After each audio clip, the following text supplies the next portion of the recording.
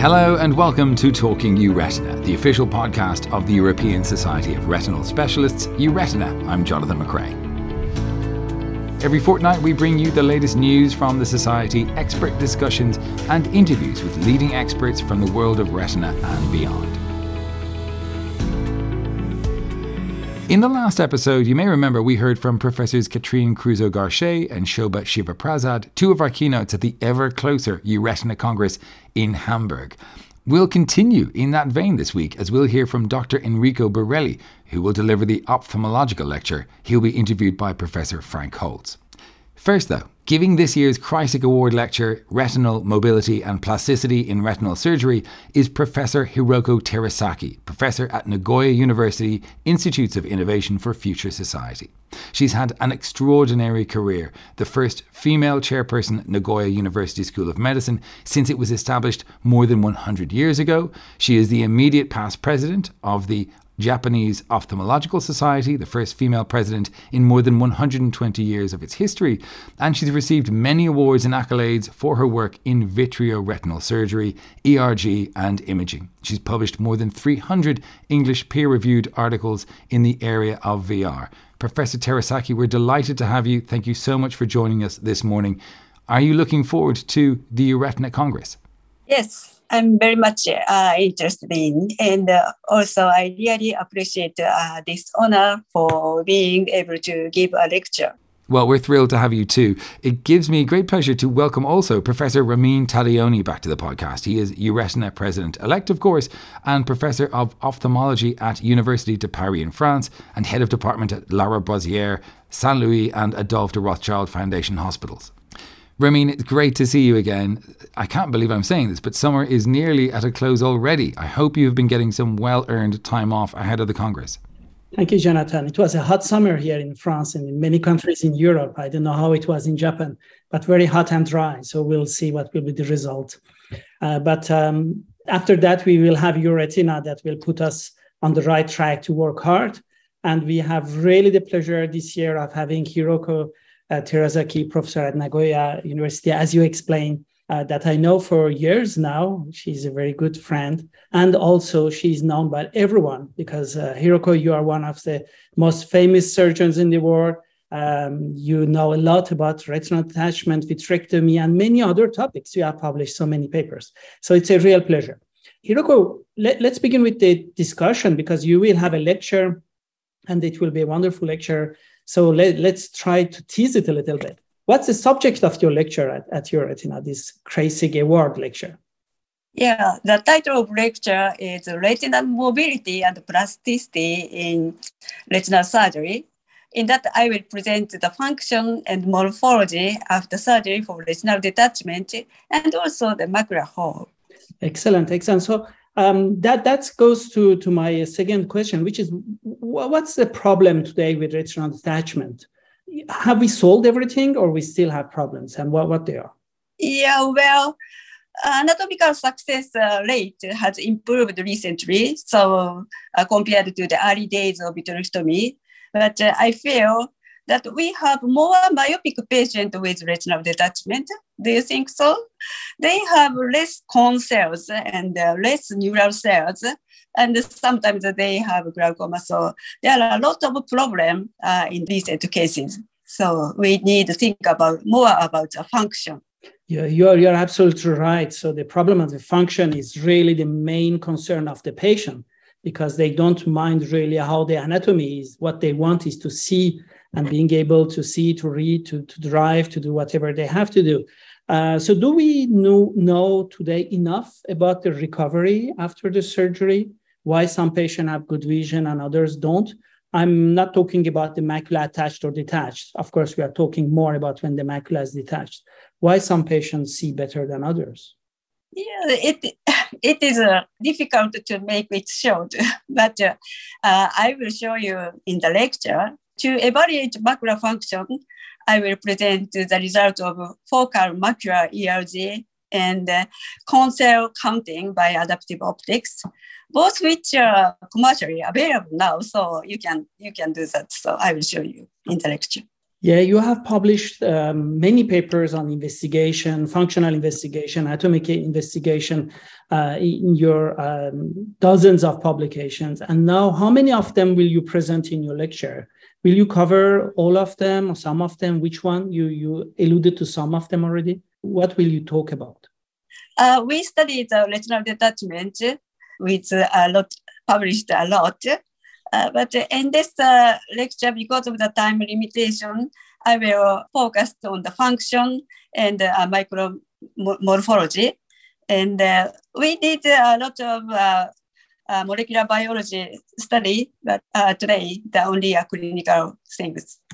Thank you very much. I had a chance to see the draft of your presentation. So it's a fascinating lecture. I am sure it will be wonderful because you introduce many concepts that many of us may not be familiar enough to, including the remodeling of the retina and the link between function and the anatomy. So it will help us better understand what's happening in retinal attachment.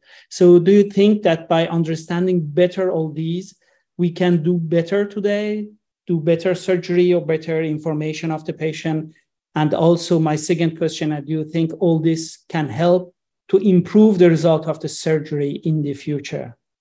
Yeah, I think the retinal detachment present in the various retinal diseases such as AMD or other uveitis or macular edema, and also the macular hole.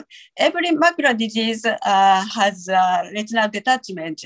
So this fundamental basis of the result is very useful for another retinal disease with a complicated condition. So I will talk about the basis of the increased function. I like very much the way you present it. It shows that retinal detachment is some kind of experimental model to understand other retinal detachment, small retinal detachment that we have in many diseases in a more dramatic way. So that's very interesting. Again, it makes your lecture even more interesting for those who may not do the surgery, but with your lecture, they will better understand what happens to the retina when the photoreceptor lost the contact with the pigment epithelium. So it will also help those who are doing medical retina to better understand the results. And that's very interesting, very, very, very good for your lecture. So this is a Kreissig Award lecture. So I have two last questions for you, Hiroko. First, what does this Kreissig Award lecture mean for you? Yeah, it is a very honor because the award has her name. Professor Kreissig has been important role for the understanding of the retinal detachment. So it is very fortunate that I can present on this retinal detachment issue in my lecture to learn more about. Thank you, Hiroko. I'm sure she's very happy that you are the recipient of this award, as you have contributed also so much to the understanding of retinal detachment. So my last question, so the lecture will be at the Euretina meeting in Hamburg this year. So what is Euretina for you? Yeah, Euretina, of course, provides not only the new information, but also it has good atmosphere.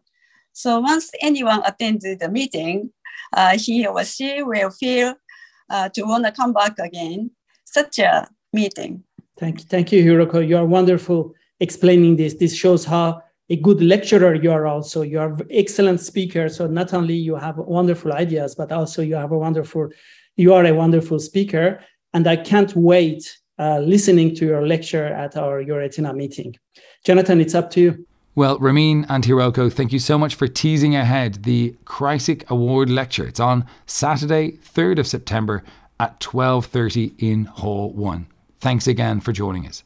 Now, at 11 o'clock on Friday, September the 2nd, Dr Enrico Borrelli will deliver the Ophthalmologica lecture at the Euretina Congress in Hamburg.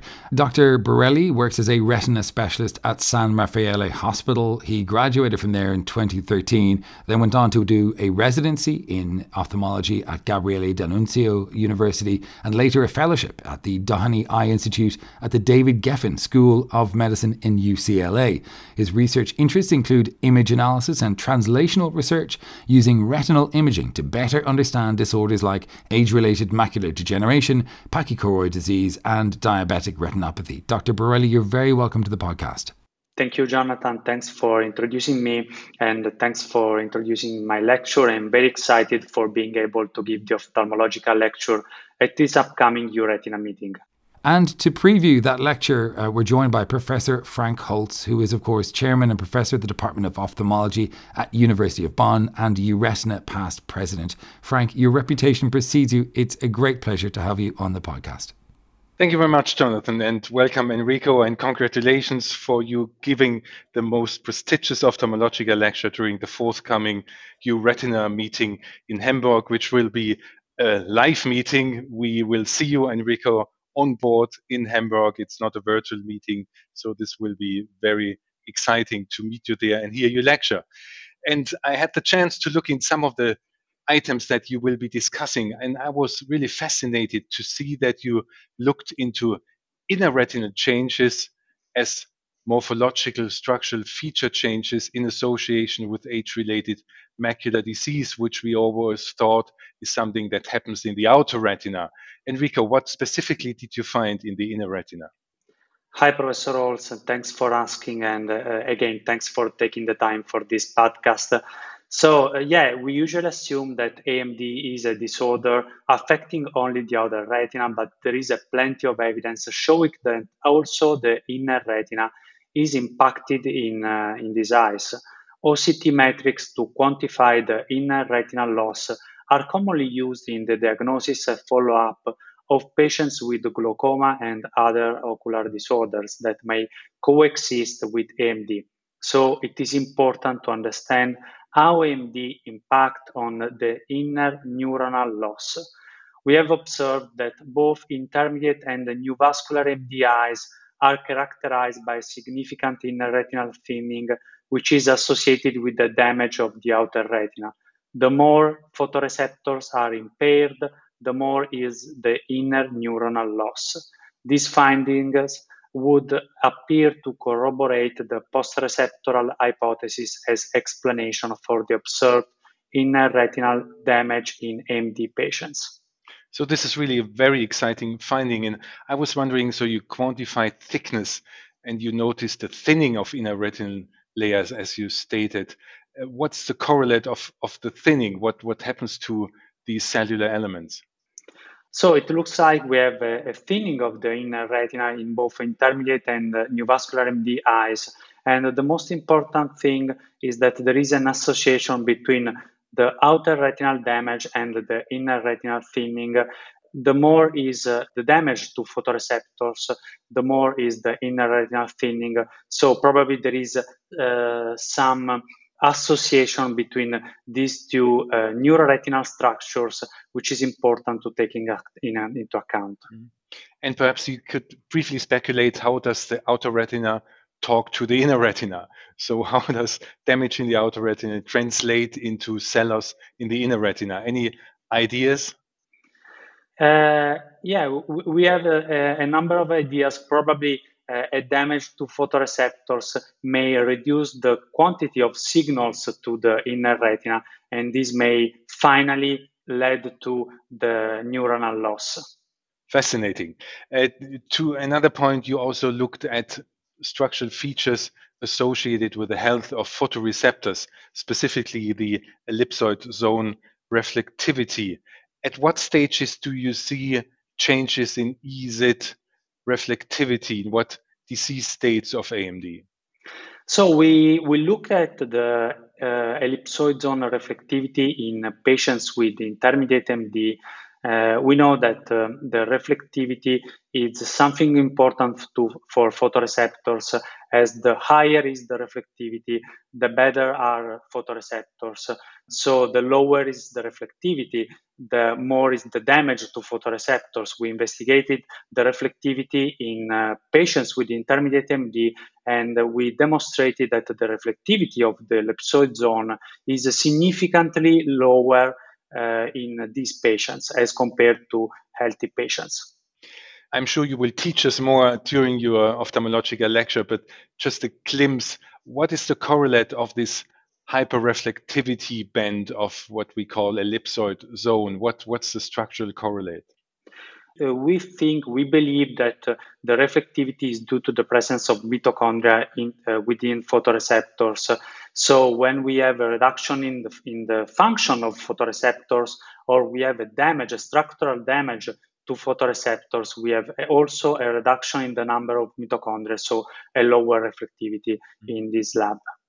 And would you expect some structure function correlation in terms of reduced EZ reflectivity? Would this also translate into impaired rotor cone function? What would you expect? Yeah, thanks for asking. That's an important point. We also investigated the association between the ellipsoid zone reflectivity and the macular function, and we were able to demonstrate that there is an association between the reflectivity and the function. So yeah, there is an association between the structure in terms of ellipsoid zone reflectivity and the macular function in patients with intermediate MD. Which makes your findings even more significant because it impacts patients and their daily life and their visual performance. Maybe to your point of inner retinal changes, you also observed these in more advanced stages, also in exudative AMD. What would you like to tell us on this?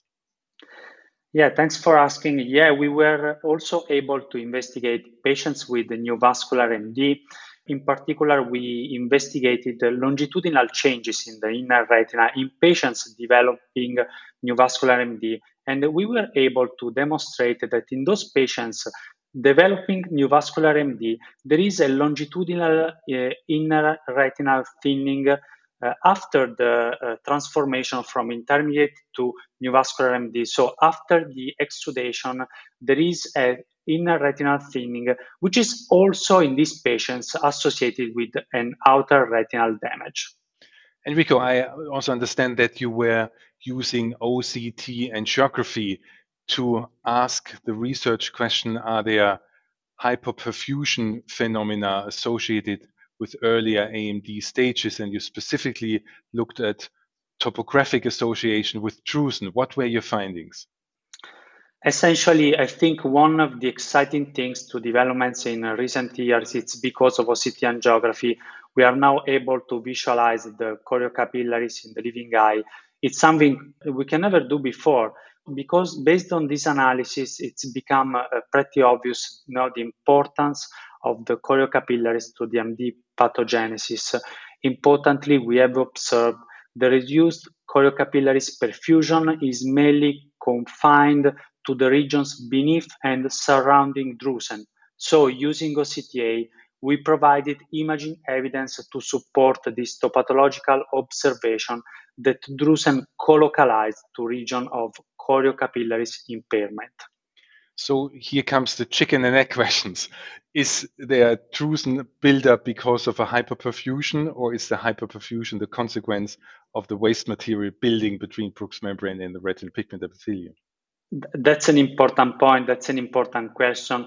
Probably we are not able to answer this question, but there are studies showing that in those regions with a lower perfusion of the choriocapillaries, over time there is the development of drusen. So probably an hypoperfusion of the choriocapillaries might be at the very beginning of the pathogenesis of the development of drusen.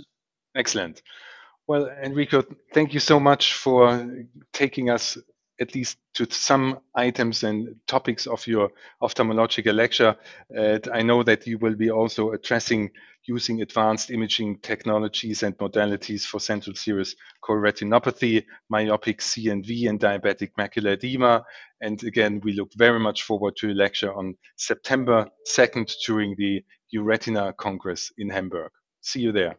Well, thank you so much, Professor Holz and Dr. Borrelli, for setting the scene for the Ophthalmologica lecture on innovations in imaging.